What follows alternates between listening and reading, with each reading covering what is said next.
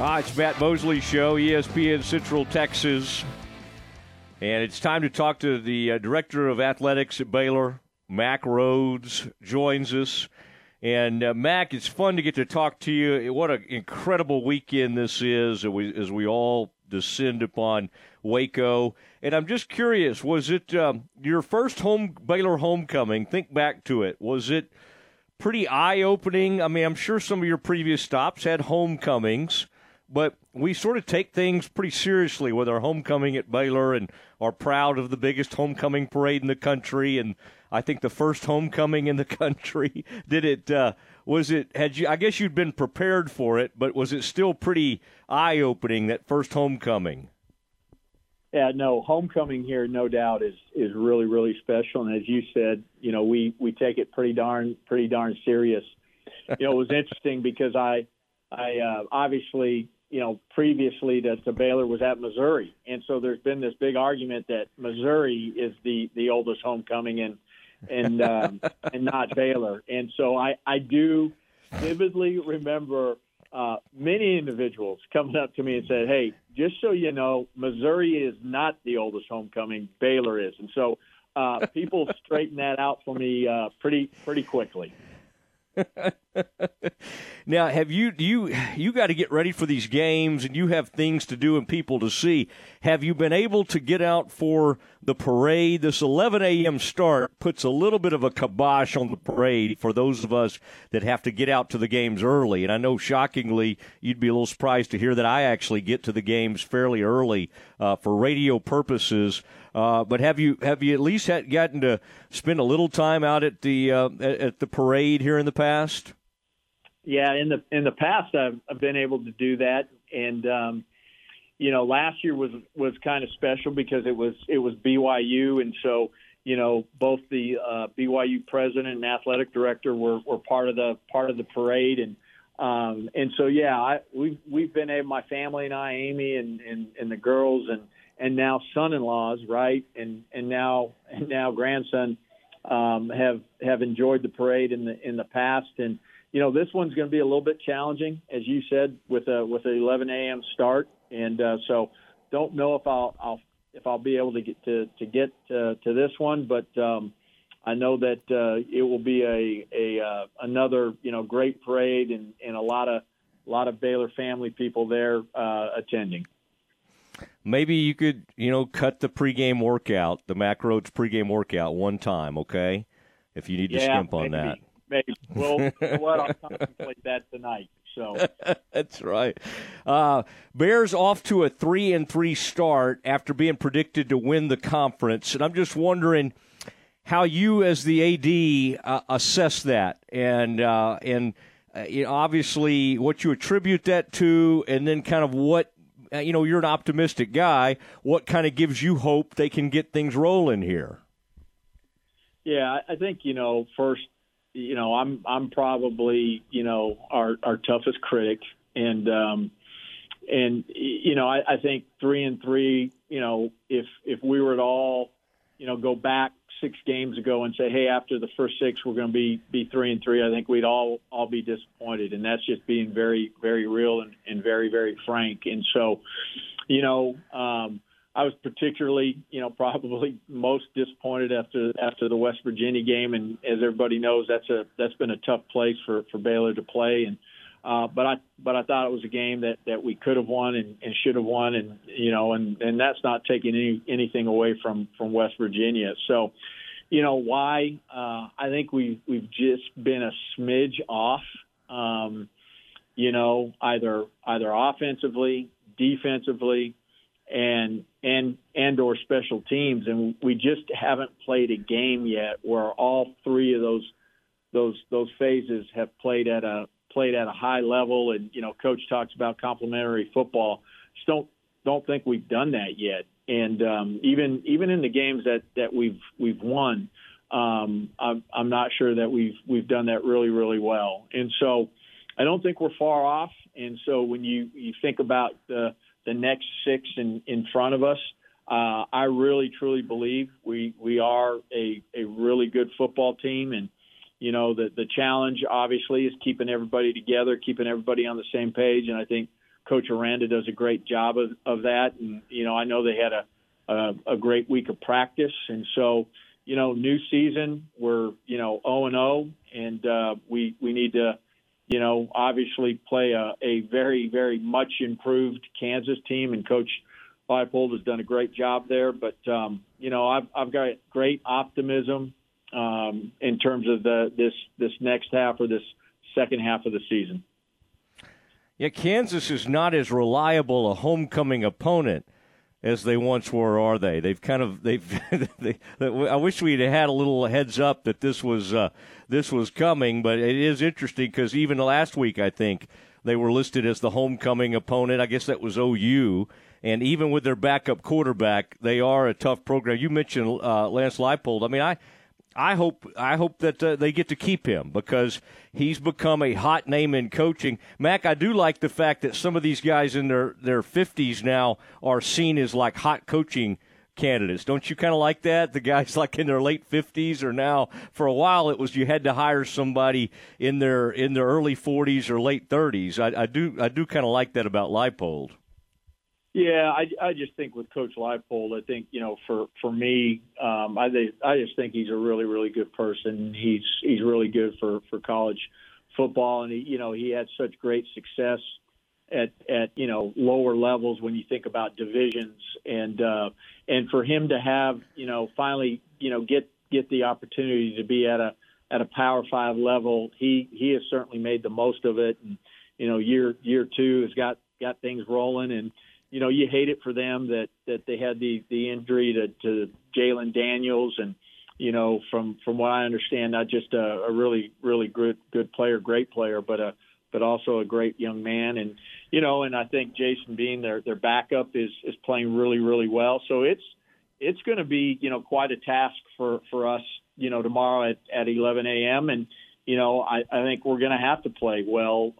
Certainly, all three phases, play complementary football in order to have a chance to beat a really good Kansas team. Talking to Mack Rhoades, Director of Baylor Athletics, on the Matt Mosley Show, ESPN Central Texas. Reports that the Big 12 is getting closer to having a media rights deal done. Some of that comes from the commissioner himself, Brett Yormark, saying he thinks in the next week or two this could happen.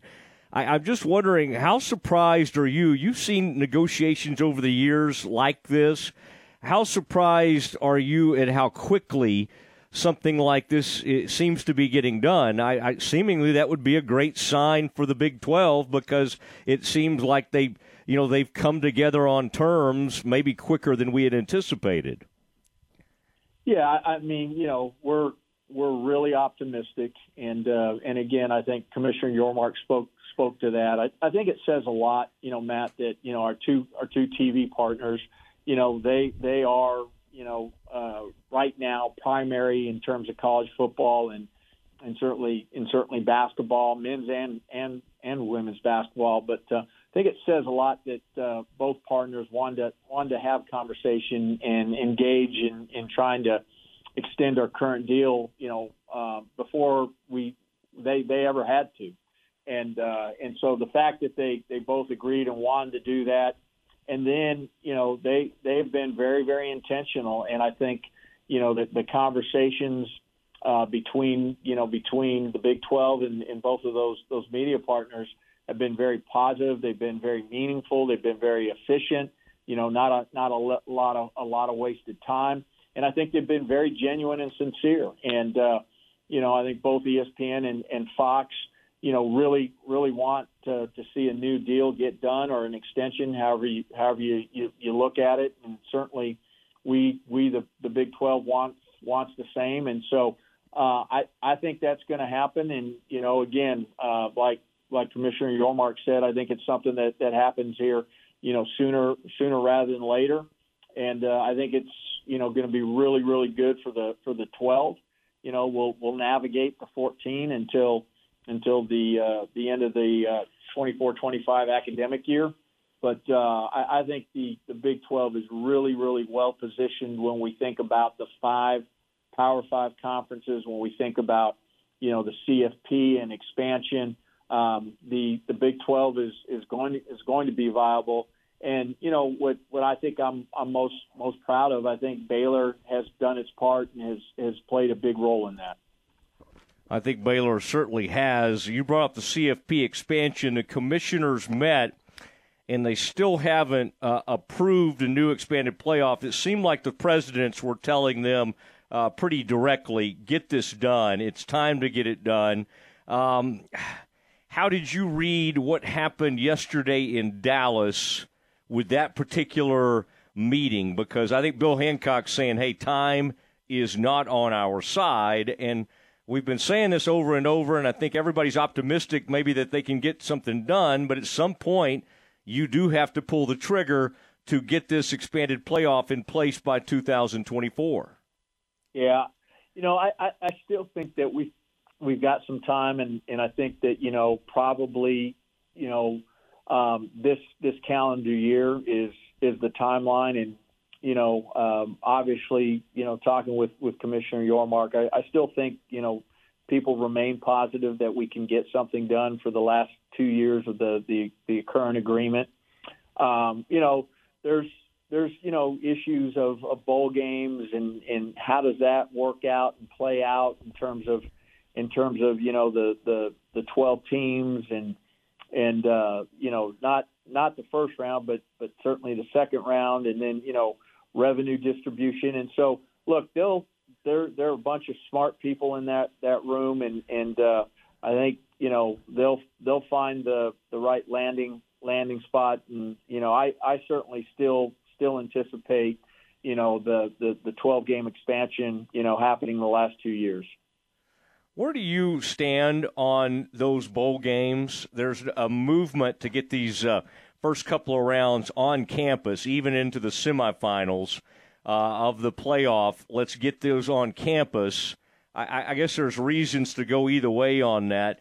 How as we kind of get closer to coming up with something, how do you kind of lean? Because obviously you've had some great experiences with bowl games, but you also know how fun it is to play those things on campus. There seems to be a movement among some presidents or commissioners to try to get this on even more games on campus. Where do you kind of lean on that? Yeah, I think that there's a sweet spot, and that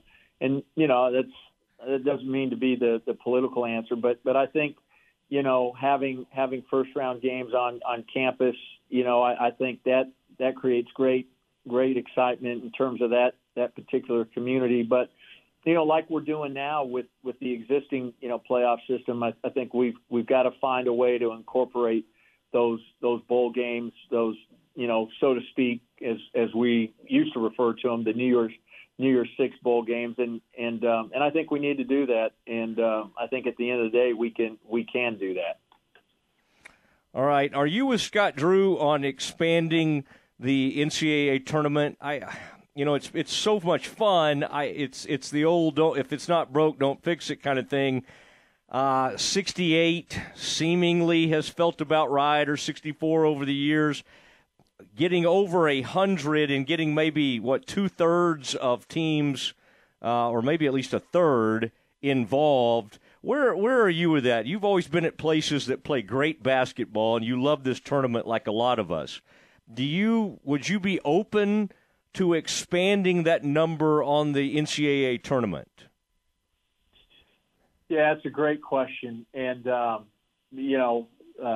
Scott and I have had some conversation about it. And I think, he's said that, and he's coming from a perspective of, somebody that coached at Valpo and when you think about inclusivity and all of those things. And, I think I'm somewhere in between. I think, there's room for adding a few more teams, but probably being really, really careful where that cutoff is, because I do think you still have to earn a spot. You've got to earn your way there. I don't want it to get watered down. We've got 350, plus Division I programs. I can't remember the latest number, maybe somewhere between 350 and 365. But, could I, for example, live with, 25% of of those teams, playing in the NCAA tournament. That's probably something, at least from my lens, and for someone that absolutely loves this game, I could probably support that, but I don't know that I could do anything, north of that. So I do think there's a little bit of room for expansion. All right, Mack Rhoades on the Matt Mosley Show, ESPN Central Texas. Foster Pavilion, put on your worker, your construction hat for a little bit. There's a beam that has gone up there. They've done a lot of pre-foundation work, and they've been moving a ton of dirt out there. But now there's an actual post that's coming out of the ground. Give us an update, and how significant is that moment as we get excited about hopefully getting the Foster Pavilion opened up in the 2024 portion of the college basketball schedule?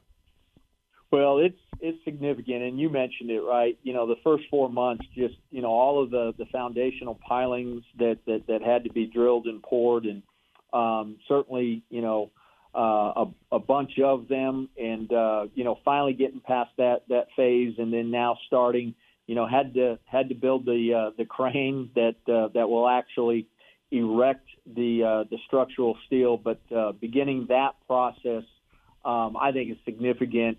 And I think, the Baylor family will start to see just the shape of the pavilion and the development center come up with the structural steel. And so I think that will be really, really, really cool. And, right now, still on track to, play that first basketball game in January of 2024. And so certainly looking forward to that. And then opening up the basketball development center, a little bit later, sometime in spring and summer of 2024. Okay, I'm already working on one recruit for that 2024 portion of the schedule. All right, so make it a good one. I promise this would be a good one if they can bring him in. And Scott's been known to land these guys. Well, listen, this is going to be a lot of fun. Cannot wait to see you out there as Baylor and Kansas get it on at 11 a.m. tomorrow. Mack, thanks for doing this. Great catching up. Thank you, Matt. Appreciate it. And remember, in basketball, we don't need shooters. We need makers. All right? Okay. I like that. Mack Rhoades. We don't need shooters. We need makers. That's a good. I would like that to be his sign off every time he comes on with us now.